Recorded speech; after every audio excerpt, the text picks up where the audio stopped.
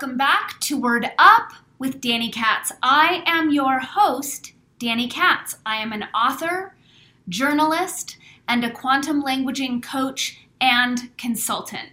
What that means is that I teach people how language programs consciousness, how language programs reality at large, and how to transform reality and evolve our consciousness with language. I've also been known to cultivate and share an opinion or 2 or 12 about culture and consciousness and how they are evolving, devolving, and being manipulated by the powers that were.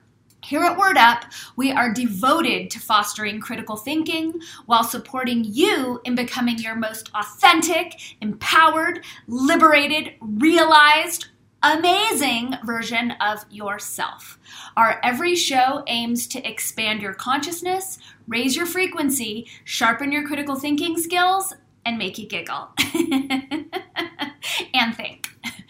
Given the radical uptick in censorship over the past few years, combined with the complete co-opting/decimation of my own personal industry, journalism, I started Word Up to have a free speech-friendly platform in which to engage exploratory, solutions-based conversations with visionaries, mystics, original thinkers, and rebel badasses who are helping to make the world more wonderful. The first half of my interviews run between 30 to 90 minutes and are always posted here for free public listening. The second halves are reserved for paid supporters on my Patreon and my Locals platforms, where for as little as $5 a month, you can access all of my second half conversations along with oodles of other bonus content and opportunities to drop in with me, to drop in with our high vibe tribe, and lots of other awesome things.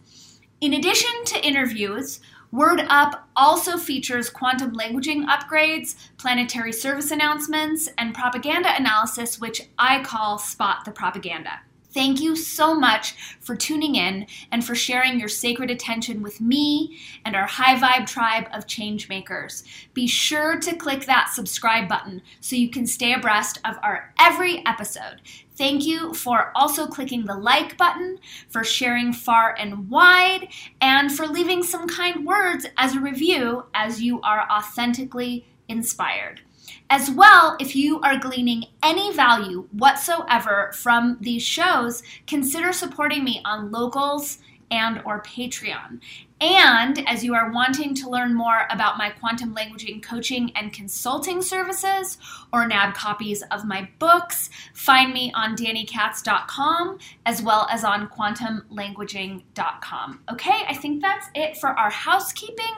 Buckle up and prepare to enjoy this episode of Word Up with Danny Katz. Superstars, welcome back to another episode of Word Up with Danny Katz. Today I am joined by Word Up podcast favorite, Michael Wann. Michael reached out to me when he saw that I was grilling other astrologers on the cusp question.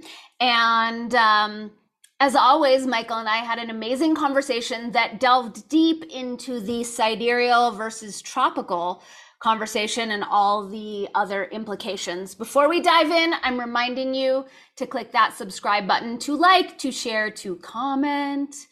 I'd say click the notification bell, but I'm not sure it really does anything. The best way to stay apprised of my video offerings, podcasts, books, courses, webinars, live events, all the things is to sign up for my newsletter at DannyKatz.com.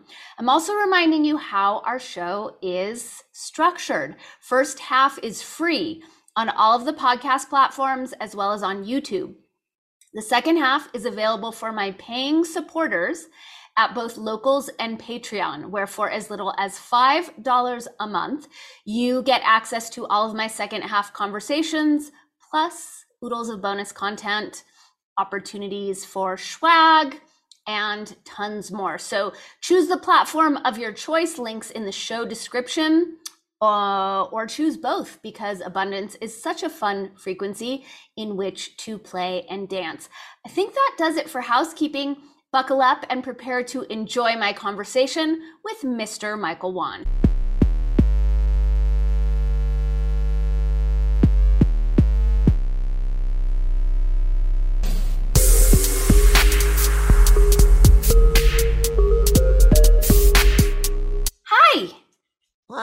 you? I am. How are you? I am.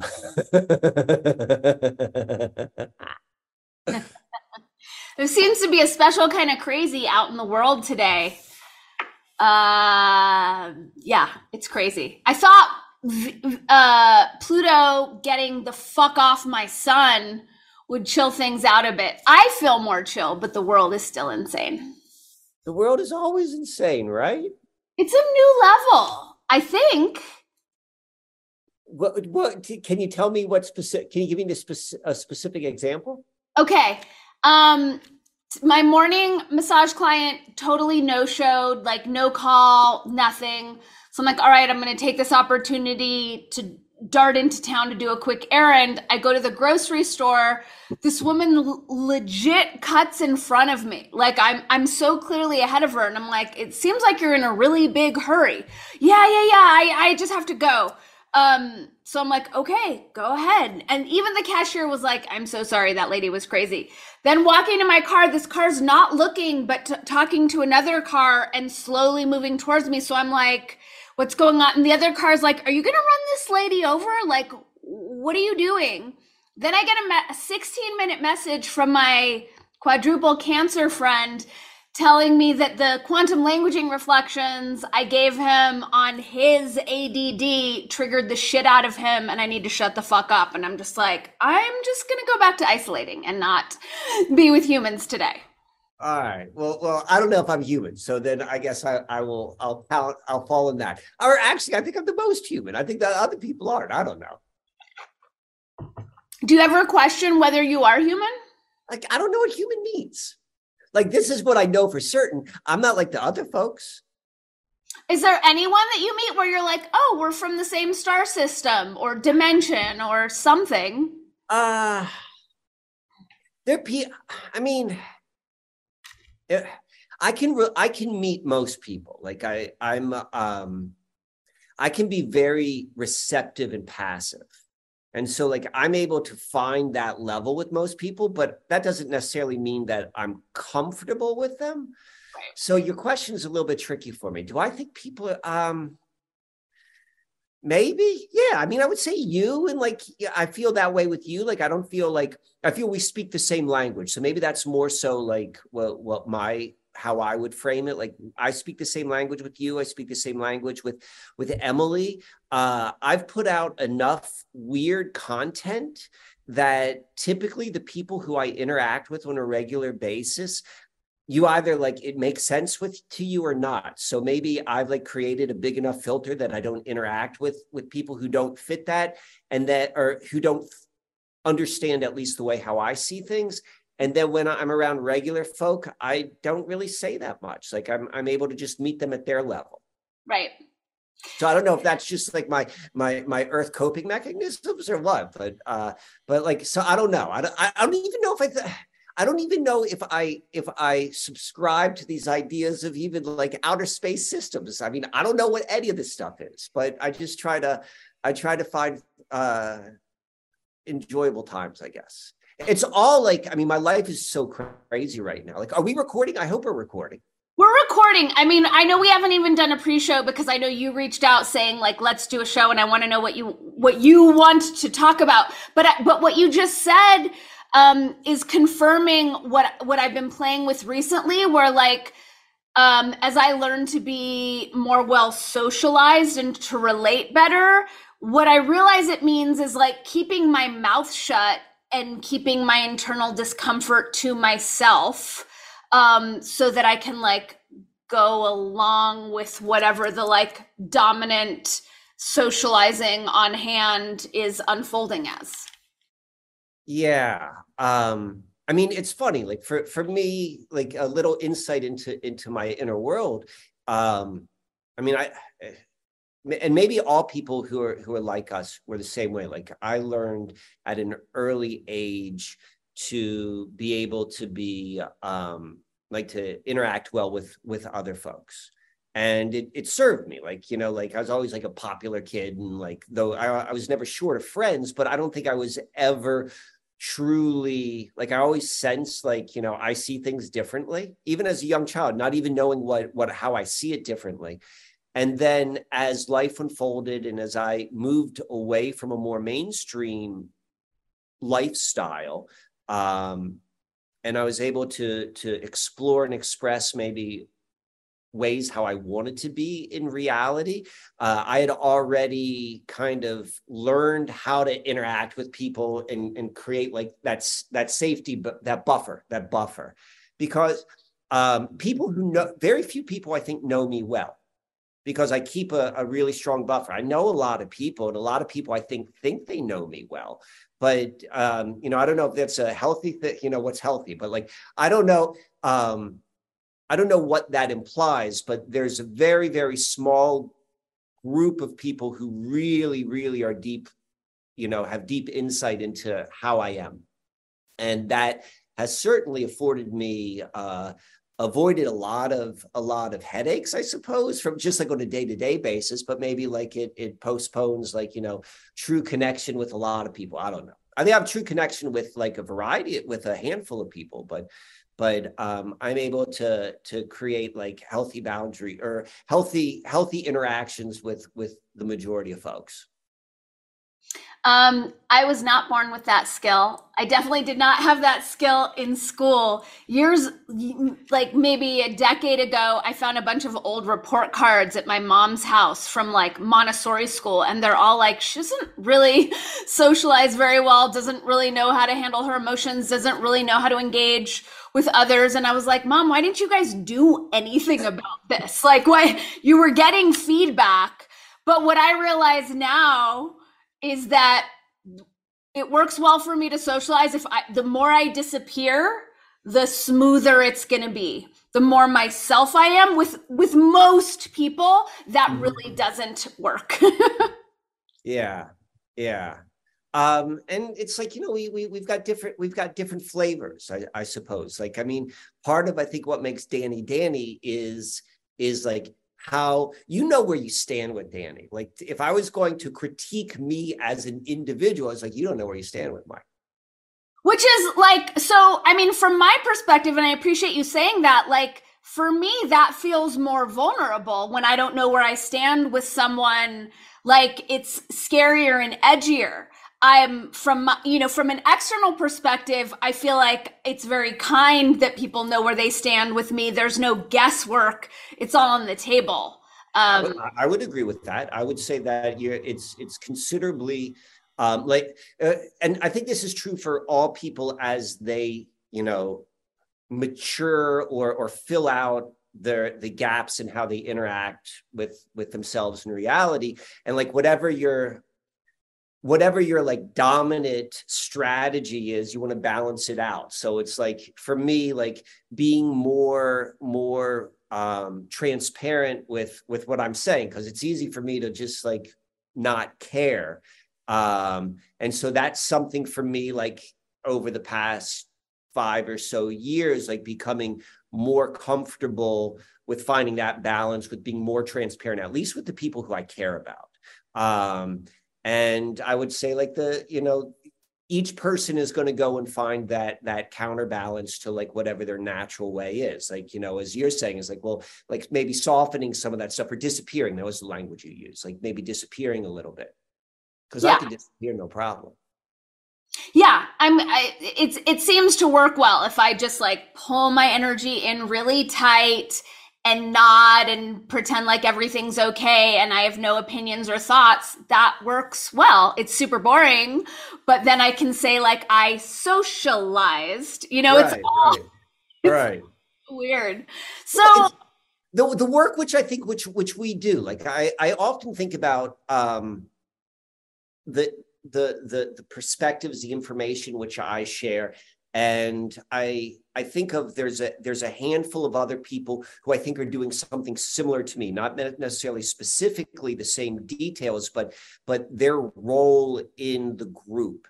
And I would say, I always think of you as one of those people, and like your area of like focus is like with words. And then also I often think about like how strongly, and I concur immensely about like disassociating your physical body with a number, like all of that sort of stuff. Like I do similar things with time and other stuff.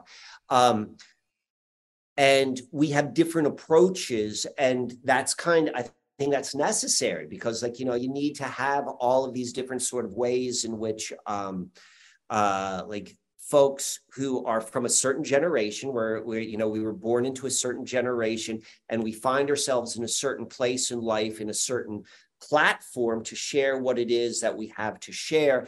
And we have to do it in a variety of ways. So it would make sense that you know, that we would have different sort of approaches. Mm-hmm. Mm-hmm.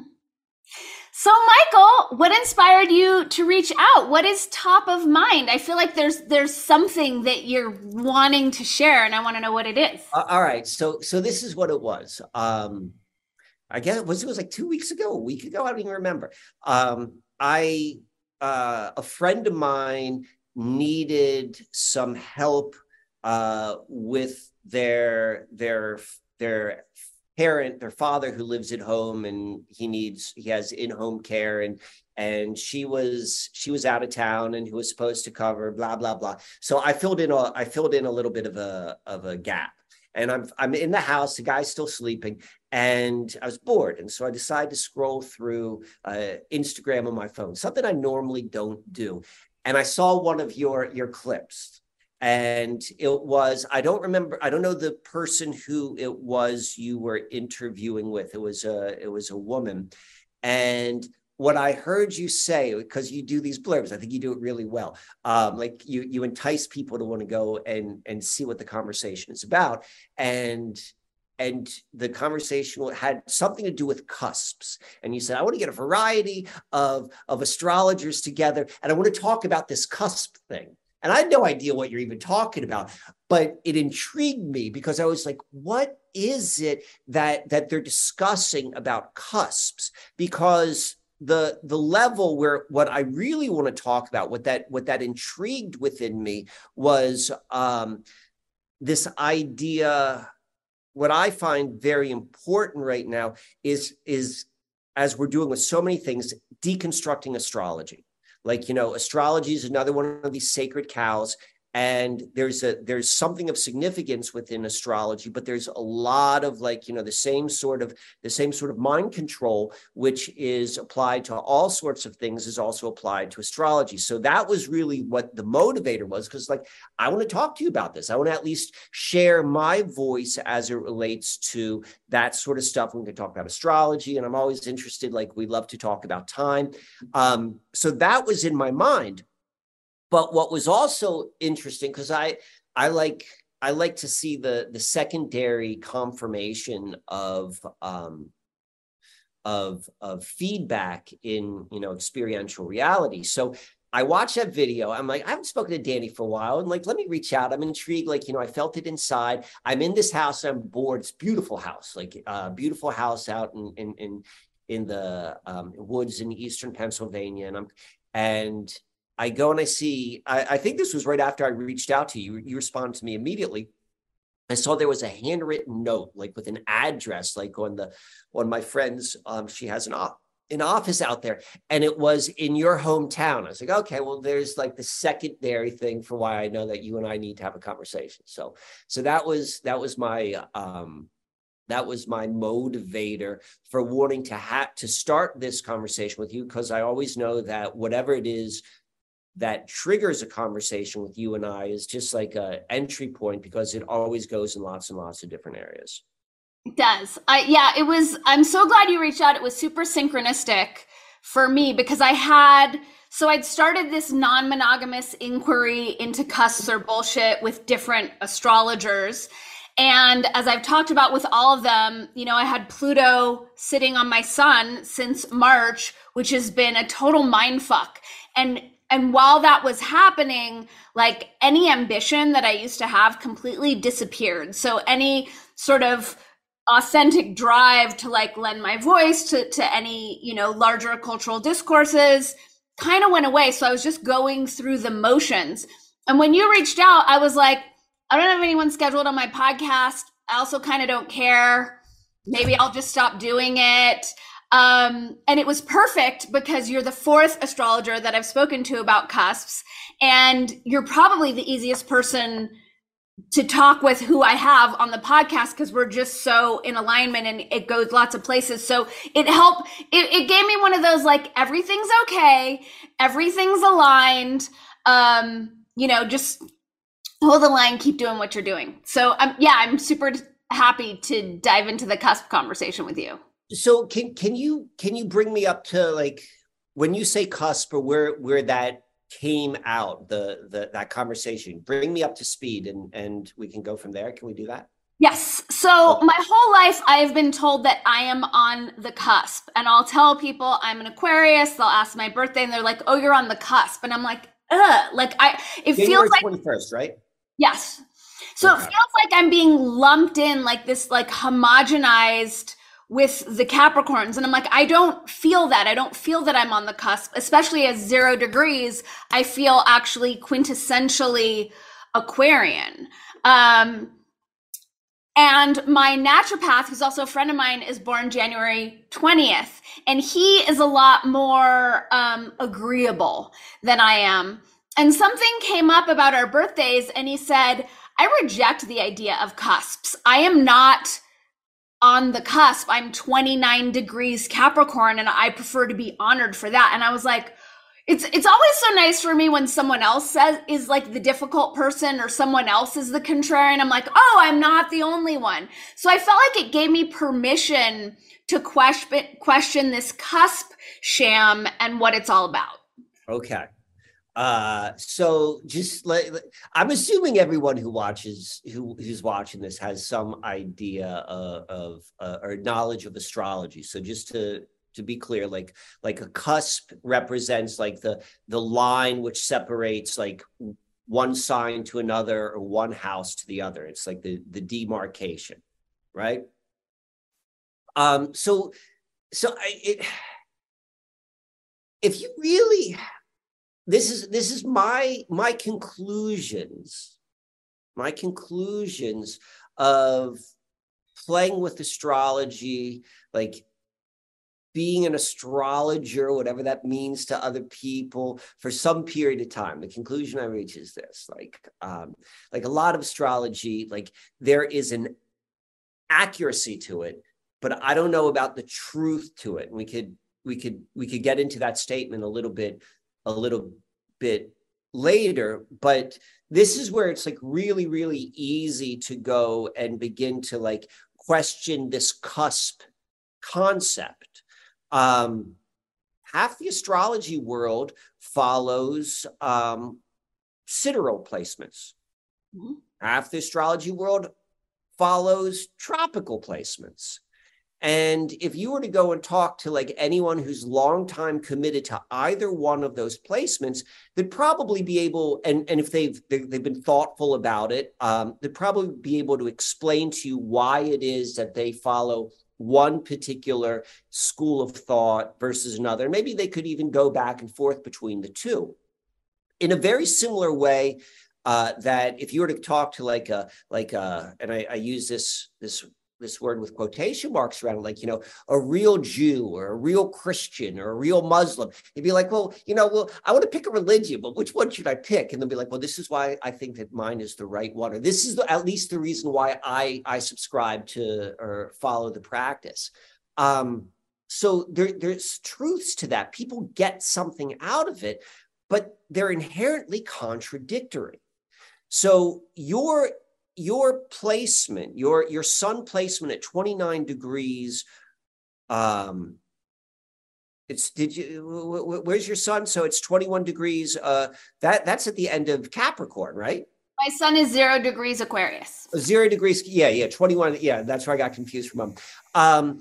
In Sidereal, that's just in tropical. That exact placement, January 21st birth, is like that's going to be off by 24 degrees. It's going to shift 24 degrees in Sidereal. So then the question becomes, well, which one is it?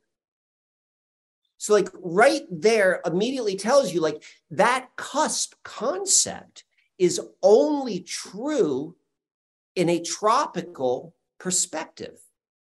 Wait, hold up. So are you saying that from the sidereal lens, cusps don't exist? No, the cusp is somewhere else. Okay, but so cusps exist in sidereal, they're just in different places? Correct, correct. So imagine this. Imagine this. So you're in New Mexico, right? Correct. And I don't know this for certain, but I'm going to make this assumption. I bet you at some point the state, maybe it was once called a territory of New Mexico, the borders were different. Let's say in 1854, the borders were different than they are today. Like maybe it was all under Texas. That border line is a cusp. And so you're like, well, what is the cusp line? Like, well, I've got the border and the cusp are one and the same. I can look at New Mexico's borders in 2023 and I say, this is the line that separates New Mexico from Arizona. Or I could go back in time and I'd be like, well, in 1854, the line was somewhere else. And you're like, well, it's kind of both, but at the end of the day, they're both concepts. Okay, I'm glad you brought up borders. And so real quick regarding the sidereal, and maybe you can unpack this a little bit more. I've danced between, well, cancel, clear, delete. I've had long conversations with people who are devoted to sidereal in the same way I've had conversations that are with people who are devoted to tropical. From my experience, it's less like we learn equally about both and make a choice. It's more like, where were we indoctrinated? Where, like what was the culture that we were brought into? And then we just continue because there's a momentum there. As I understand it, and I'm very curious about your take on this, the sidereal explanation of Capricorn or Aquarius is going to be very different from the tropical characteristics or markers of those signs. You mean like archetypically? Correct. Like that's going to depend. So this is where the whole thing, like you start to see how convoluted it is. Right. You can look at your chart in sidereal or tropical in Western astrology. Okay. And typically, I've never heard of anyone who follows Vedic astrology who uses tropical, but I'm assuming you could. There could be an archetypical difference between Capricorn, between Vedic and Western. I see them as more similar, but you can go and do that. But if you are looking at sidereal placement versus tropical placement within a Western astrology concept, they're the same archetypes. They're the same archetypes. So do I have share screen capability? I'll give it to you. Let me ask, according to sidereal, I'd like to show something to you. So I don't think there is a truth. There is an accuracy with understanding one's astrology. And I think the word which you used is so perfect for this, is like the unpacking of it, to really begin to understand what it is and why it is accurate and why someone can be like completely devoted. The reason they're devoted to tropical, or the reason that they're devoted to sidereal. Like, yes, I do agree with you about the inertia, but if they're thoughtful about it, they're also going to see a truth about themselves, or they're like, this is shown to me to be accurate. Like we can get into that unpacking, but I first want to go and maybe show this right here. So has this shown up? Can you see this? Yes. Okay. All right. What we have here, this is a photograph which I took outside of a house which I was living on September 20th, 2021 at 9 p.m. Lancaster, Pennsylvania. Okay. So this is actually what's in the sky. And so what we see right here, this is the tropical chart of that same time. So this is really, really interesting to be able to do that. So here we have the moon, and this is where the moon is. And then Jupiter was visible and Saturn was visible. It may not be too easy to see in this image. That's Jupiter and that's Saturn. And when you look at the tropical chart, you can see this where Jupiter is and this is where Saturn is. They're about 16 degrees apart. And then we have the moon down here. And we see it in tropical. We see that Jupiter and Saturn are both in Aquarius. So I just superimposed the ecliptic, the tropical ecliptic over it, and we could see that the moon is right on the cusp, right? We've got a cusp right here between Pisces and Aries. And so we see it right there. All right. So this is like literally happened. There's no interpretation. This is the sun, or this is Saturn, this is Jupiter, this moon, this is where they're at. So now let's go and look at this. It's the exact same picture, right? Same picture. And now I pulled up sidereal chart. Sidereal chart has the same thing. We've got Jupiter right here, and we've got Saturn right here. They're also 16 degrees apart. These two are 16 degrees apart. We got the moon here, which is probably like about 35 degrees further east from Jupiter. But now we've got Saturn in Capricorn, and we've got Jupiter in Capricorn, whereas before they're in Aquarius. Now Jupiter is right on the cusp. You know, this is right around where your birthday or your sun cusp is. And we've got the moon like right in the beginning of Pisces. Mm-hmm. Nothing changes between where the moon, Jupiter, and Saturn are in actual like experiential reality. The only thing that changes is what is the costume we put upon them. But are the definitions of the costume the same in both of these systems? Or these? Yes, they are. So, I mean, the archetype of Capricorn doesn't change. Like Jupiter in Capricorn in sidereal will mean the same thing as Jupiter and Capricorn in tropical. So let's just take it from, and I do want to come back to the border thing, but let's just take Pisces and Aries. Pisces is the last sign in the zodiac. That's the same sidereal tropical, right? So Pisces is the last sign in the zodiac. Yes. Okay. And Aries is the first, right? Correct. So and I'm just riffing off the top of my head. So I see Aries as confrontational, aggressive, bold, initiatory, creative, very young, right? It's the first sign. It's the youngest of the fire signs, very childlike. Pisces, I experience as very slippery, very secretive. Cards are under the table, whereas Aries wears things on its sleeves. So where do we resolve that in one of these systems, what we define as Aries will be defined as Pisces? How do we differentiate the characteristics that mark these different beings or archetypes? All right. So now you're starting to ask, like, those are really those are great questions. And so I want to take a step back before. So you just mentioned the 12 signs, right? And so probably around 2012, like it became like a really big deal in astrology. Like they're like the 13th sign they've been keeping hidden from us for all these years. And now we've got the 13th sign. They introduce Fucus, right? You're familiar with this? No, please catch me up to speed. So that was just like a big deal in the astrology world. It's always been there. But there was like, they introduced like how it was told to like a person who is following astrology, like, whoa, everything you know about 12 sign astrology, that's wrong. There's a hidden sign. There's a hidden sign between Scorpio and Sagittarius, and it's called a Fucus, and it changes everything. Like, it's that simple. It's that malleable. The entire system is that malleable. So, well, if it's true, is that true? Is Fucus, like, what element is Fucus? Like, it upsets the balance of the whole thing.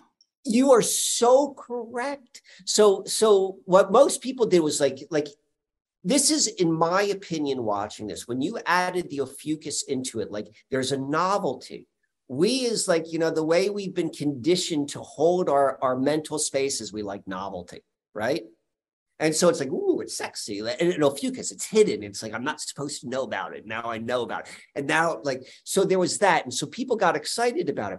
Well, first off, if you're going to, all they did was they added they included a constellation. It's a grouping of stars. There's a grouping of stars that make up the ecliptic. And I mean, in theory, there could be 13 signs, there could be 144 signs, there could be 2 signs, there could be anything. right? Like the assumption is that like 12 is standard. 12 is standard because we've been born into it. This is the inertia. Before tropical and sidereal, the inertial is 12 signs. So we saw that that first thing we see by the introduction of the fucus is that, oh, it can change overnight because they told us there's a new sign. And there's a truth to it. They're like, there's a constellation, but there could be a million constellations. Like just because, so we know that that's flexible. The second thing is if you add in a 13 sign, the entire idea of 12 sign astrology is based upon duality. Aries is opposite Libra, and they're like two sides of the same coin. Like Libra is like, you know, you and the other. Aries is the individual. Like, and so now I got a 13, like there's not that opposite. So there's like, you're beginning to see how astrology is very, very malleable. I know a lot of people who are like really, really strong about like the 13th sign is like, you know, like it changes everything and it's even more accurate than the 12th sign. Who's the they that gave us the 13th sign? Who's the they that gave us the internet? Who the fuck knows? In-Q-Tel. So quick little thing on Mike Wann's history. The first professional job I had, this is like 1995. The guy who, it was a small little startup technology company. He was on the board, the first board of directors of In-Q-Tel. Like the company which he started was always an In-Q-Tel company. So I'm always like, you know, who am I? Like, what was I working with? But we could go down that path if you really want to get down to. But here's the thing, Danny, because I think you're asking such like these are the questions which I think are so important as it relates to astrology. So like this is you on Earth, and we've got this thing which they call the ecliptic. It's what all of the planets rise and fall. You know, if you're standing here facing south, on the east is where the sun rises and it sets in the west. The moon rises, sets in the west. All the planets do, even though they orbit this way. And there's a fixed backdrop of stars, and they were broken down. And this fixed backdrop of stars, which it's a racetrack, which all of the heavenly bodies go across. That's called the ecliptic. Mm-hmm. And once the ecliptic was divided into knowable sections, that is called the zodiac. So the ecliptic would be like North America. And then the zodiac is when you take North America and you apply borders and you say, this is California, this is New Mexico, and this is Pennsylvania, and so forth. They're arbitrary, but there is a truth to it. And they also provide a value. Like, you know, like borders are helpful to knowing your bearings. Like we don't want to necessarily throw the baby out with the bathwater, but this is part of like understanding and deconstructing like what the astrology is. So where was I going with this? So here we have, this is the ecliptic divided in 12 signs. Here it is divided into 13 signs. It could be divided into all of these different signs. All of this originated. Where did all this begin? This all begins in Babylon. Okay. You know, same people who gave you taxes, same people who introduced government, same people who introduced banking, slavery, you know, all of that. Like it all comes from the same place. Well, hold up, because it says there's speculation that astrology of some sort appeared in the Sumerian period in the 3rd millennium, but isolated references. I mean, wasn't Babylon, if that's the case, then an argument could be made or an idea could be purported that it started off pure until the Babylonians came in and decided to invert and enslave and whatnot. I mean, wasn't Sumeria a little bit more pure than... I mean, I paint with broad strokes. And so okay. I say the Fertile Crescent's the Fertile Crescent. Okay. So in my mind, I look at this as very similarly. And so, yes, you could see can Babylon give us geometry and architecture as well? Exactly. I don't think it's as simple as like throwing the baby out with the bathwater as much as it is. Like, that's why I said like the word to really apply to this is unpacking. Mm-hmm. It's unpacking. It's like, yeah, there's geometry and there's like, so, and a lot of this is going to come from like, what is the inertia of the individual who's going to apply? Like you asked such a great question. Who is the they? I don't know. I don't know who the they is. What we're doing is we're recognizing like where we are. This is the way, this is the conclusion which I have reached, you know, whether or not it's accurate, whether or not I'll change my conclusion in the future, who knows? Like I change my mind all the time. But it is, the first thing is we recognize that it's a mystery. Maybe at one point it wasn't a mystery, but I think it is always a mystery. We don't know where we are. We don't know, like, you know, they tell us it's Earth. Like they also tell us it's computer simulation. They also tell us we're a cell in God's body. Like, I don't know. What I do know is that I'm kind of alive, tied to a body, and there's solid ground beneath my feet, and I can see the sky above my head, and they show me a lot of pictures, and they say, this is what it really is. So whatever, like, it's like, I hold that, and like, I just don't know. It's a mystery. What I do know is that we're seemingly all like the same thing, which we call Earth, whether it's flat Earth or spherical Earth or hot dog Earth, whatever it is. The unifier, which we all share, the great unifier of humanity on this thing which we're calling Earth, is the heavens. And what I mean by that is we all get to see the moon. It doesn't matter where you are on Earth, you see the moon. I'm assuming it's the same moon. We know that though? I mean, you've been to Antarctica? I don't know. I'm Have just you been going by behind the the best ice I know. wall? Right. Possible. You may be correct. You may be correct. I've never been to Antarctica. I think there's an Antarctica, but I don't know. And I don't know if they could see the moon. But I do know that every place I have been on Earth, I've seen the moon. And we all seem to agree about that. But what I also know is like I haven't seen the Indian Ocean. I know there are people who haven't seen I the have. That's a nice ocean.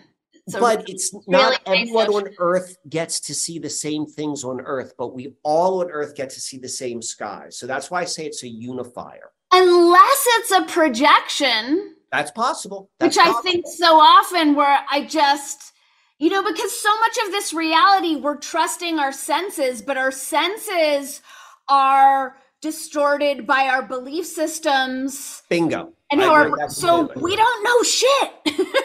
Okay. So I am on the complete same page as you, but you got to start with somewhere. So that's why I was saying, like, I use the words conclusions, right, and why I'm willing to change once I get better information. As of right now, like the best thing I've seen about the projection on the sky is like, what's the Crow 777's, like the lunar wave. Like that's a real like, whoa. But I'm not certain what that means yet. Like, you know, just because I saw him Crow 777, like, and I don't mean this anything disparaging to Crow 777. I just mean like, I haven't seen it with my own eyes. You should say the same thing about me. That's why I think unpacking is really the interesting sort of word about this. Like we're trying to figure this out. So this is what the conclusion I've reached. There has been a huge story projected upon the heavens, which is the unifier. And that story is, and that's basically what astrotheology is, right? Like, you know, all religions can be broken down to astrotheology. And it's seemingly broken down to like a battle between whether it's day and night or summer and winter, like, you know, the extremes. And they're told through like all the different sort of ways. So a narrative has been applied onto the heavens. So like that seemingly has happened. I also know this about our realm of experience. This is a placebo realm. This is a self-fulfilling prophecy realm. This is a realm that whatever you believe, whatever you identify with to be true, you're going to, like, that seems to work out. Like what? Like that is more true than there being a fundamental truth. The fundamental truth is what you believe. So that's where it's like this, like dog chasing its tail sort of thing, like happens. So it's like the person who has identified with or has believed upon their sidereal chart or their tropical chart, like they've seen a truth into it. I know, and so we can go a little bit deeper. I want to go and throw this one last thing, and then I want to hear some of your comments. So to me, a lot of this is experiment. It's an experiment of being live. I know my tropical chart, and I know to some extent, like my personality, like how I present myself or how I presented. And what the tropical chart says of, the idea of Mike Wann, it lines up. And when I look at the sidereal chart, I'm like, that don't seem like me. Right.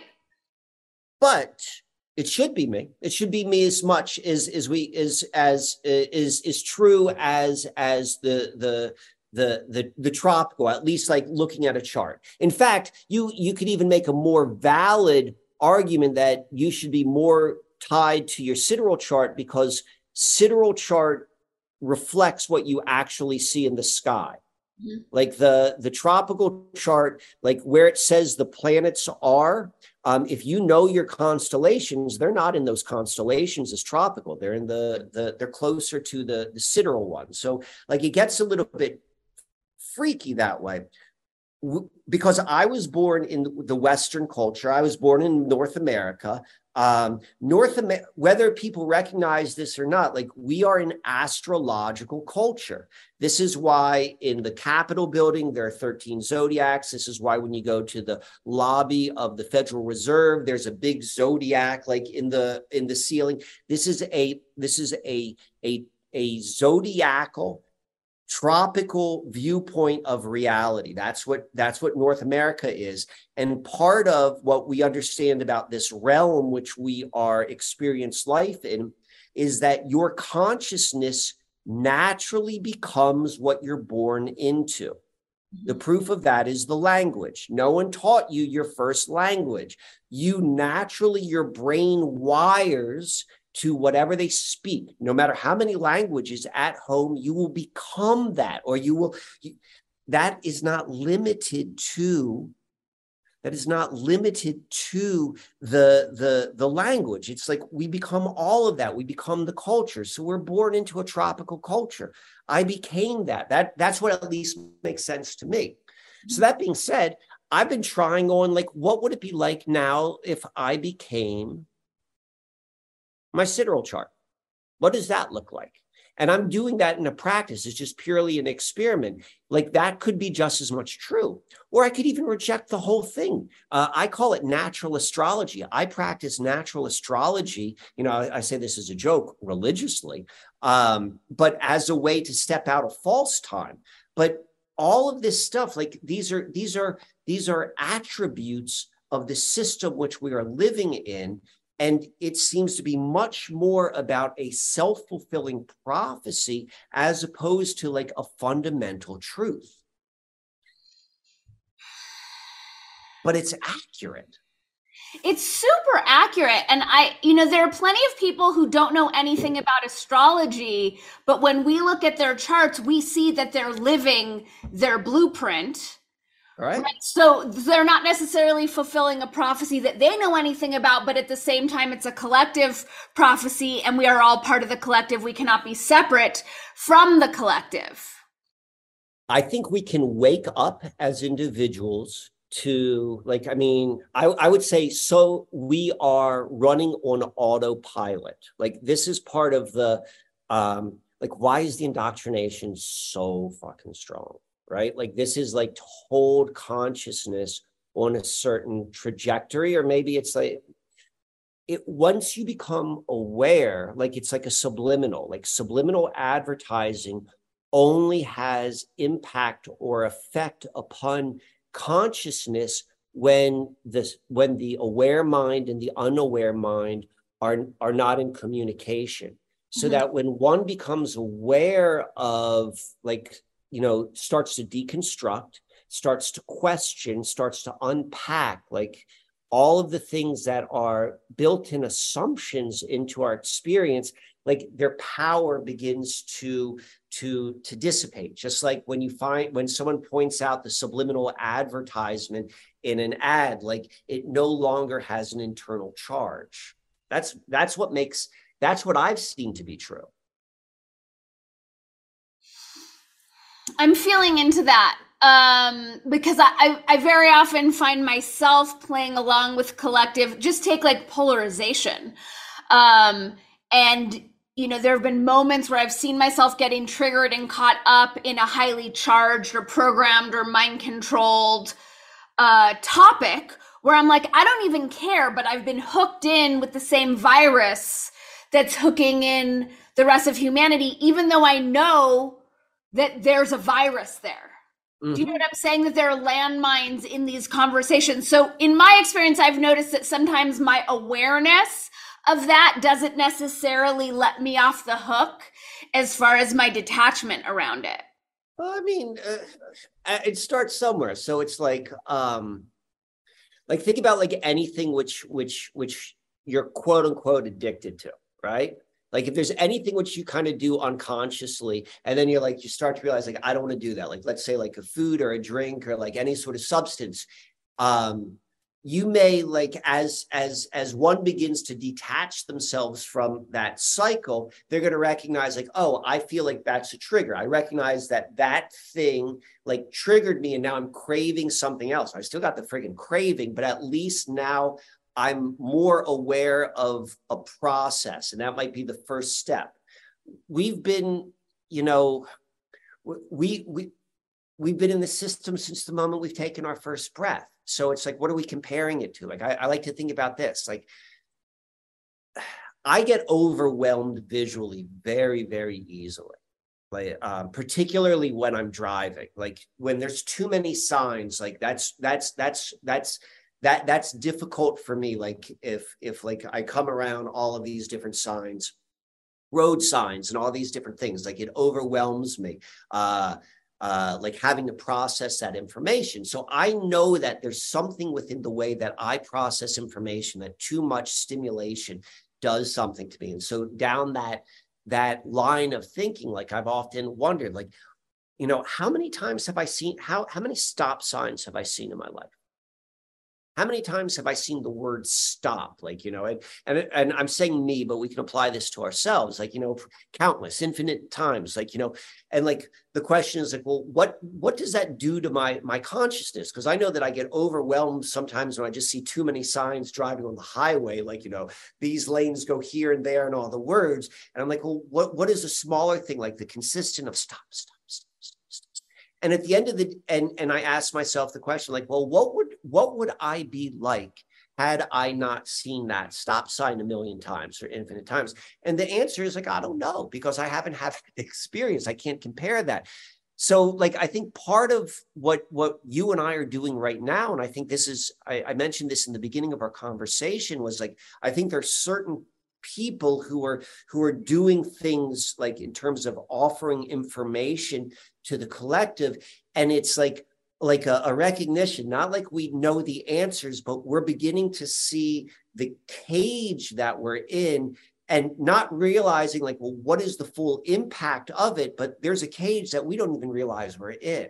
So I don't know like what it would be like not to have all of these impacts. I just know that they do have impact on me. And by becoming more and more aware of the inner process and seeing it, it creates more space. I mean, to move out of it. And I'll say one last thing.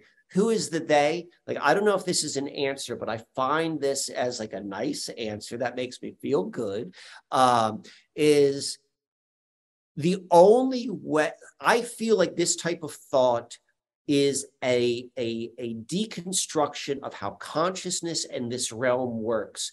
And the only way to learn it is by figuring it out. And so like the whole idea is like the they is us. I'm like, well, I guess maybe that does make sense, because this would be the environment we would have to create in order to really see how consciousness and the self-fulfilling prophecy and how all of these things work, by creating the worst experience possible to figure it out. I mean, I get that one aspect of the they, but in terms of dropping a piece of disinformation into the collective consciousness to confuse, control, create dissonance, that is also going on by people who might be part of our they or not part of our they. I mean, I am curious to know if that resonated with you on an intuitive level, like the announcement of a 13th sign. Was there a part of you that's like, yes, that is truth? I mean, realistically about me, that affected my natal chart immensely, because all of a sudden my sun went from Sagittarius to a Fucus, if I wanted to go by this model. And so that satisfied that like ego, that like, oh, I'm special, like, you know, ooh, this is fun, this is novel, like there's a truth to that.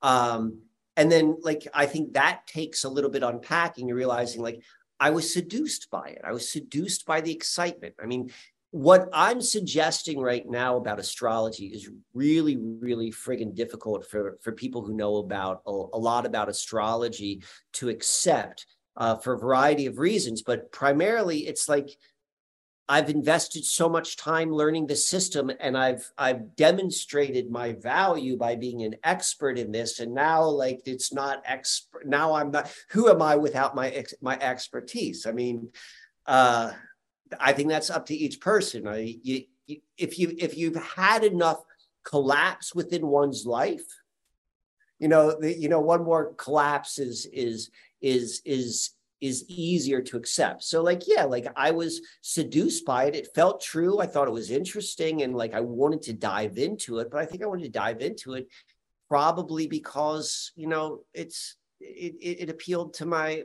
ego.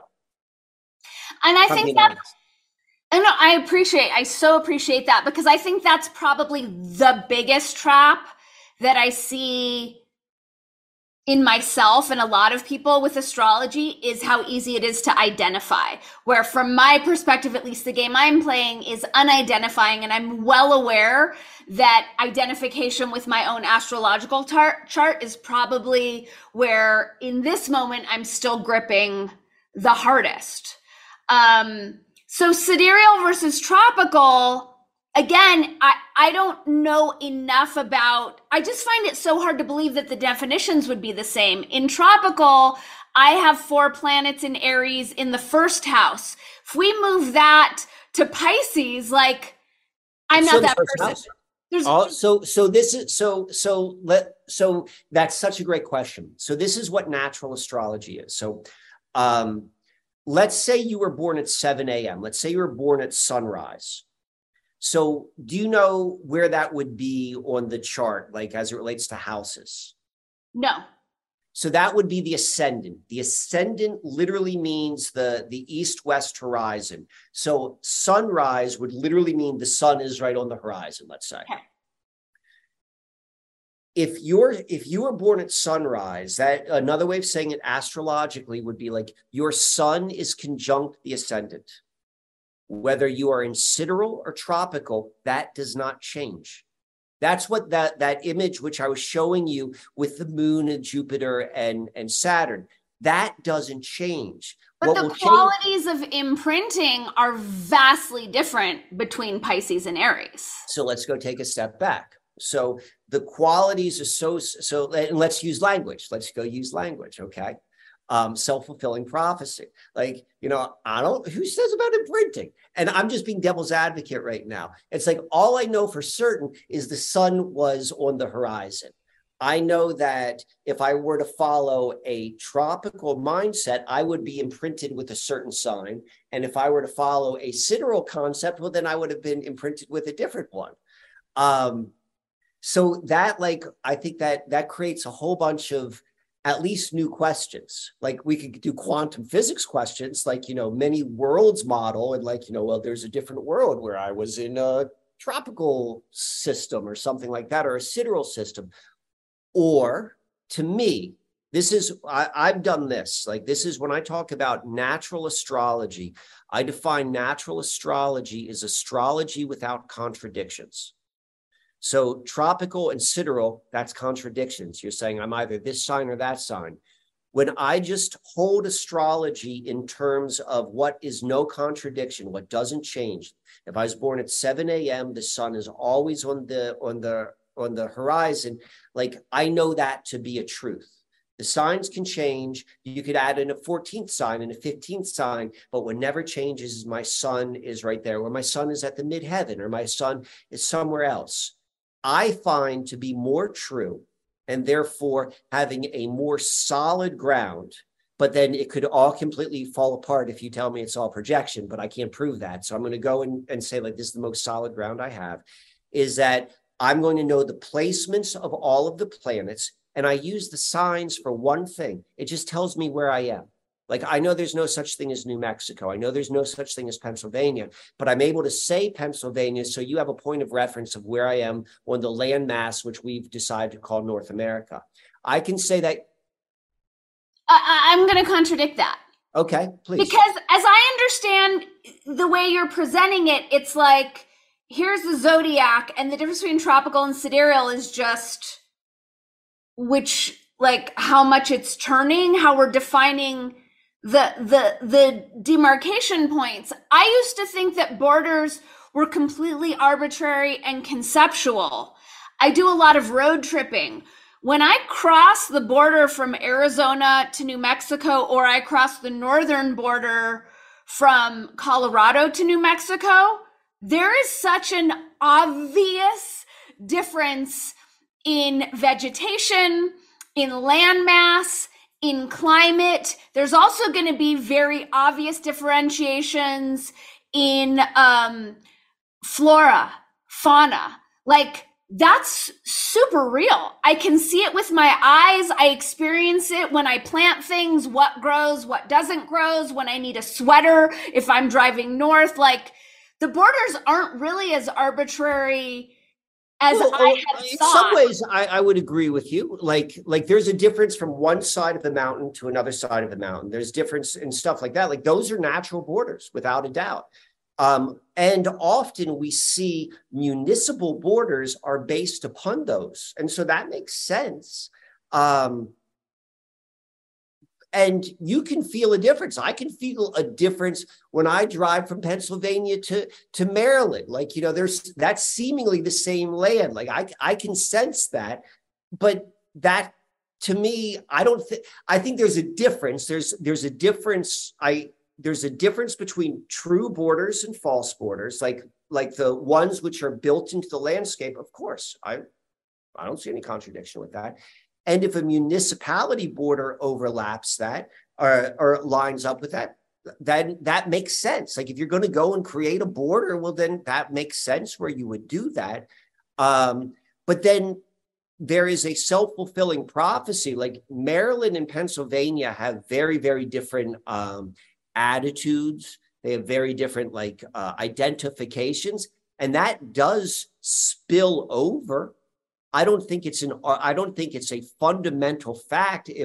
If there was like some sort of extinction level event and all of the roads disappeared and everyone forgot about that, and then people reappeared, and then that line, which we know of with the separation between Maryland and Pennsylvania, which I can sense the difference when I drive 495 from one state to another, I don't think that would stay. But I do think that, like what you're describing between differences of climate or quality of the air from one side of the mountain, like that would stay. I don't think I think it's complex. I think it's complex, and we have a self-fulfilling prophecy, meaning like we've made that true. Like, Marylanders identify with being Marylanders, and it feels different just purely from that. It's called an egregore. Like, there's a truth of our reality about egregores. We can make things come into reality. But if no one's believing it, if no one's holding that energy, does it stay? I don't think so.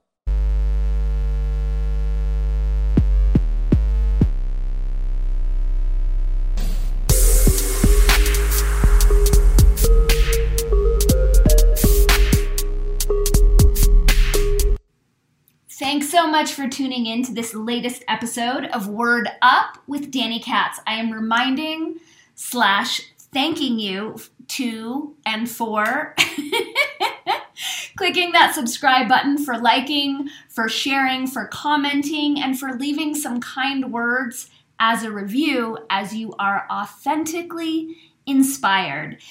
As you are receiving any value from my podcast, as you dig it, as you listen regularly, consider supporting me on Patreon and or Locals, where for as little as $5 a month, you get access to all of my second half podcast interviews as well as oodles of bonus content. Your support really goes a long way in supporting me as a journalist and an independent content creator navigate her way through a really crunchy time in terms of free speech.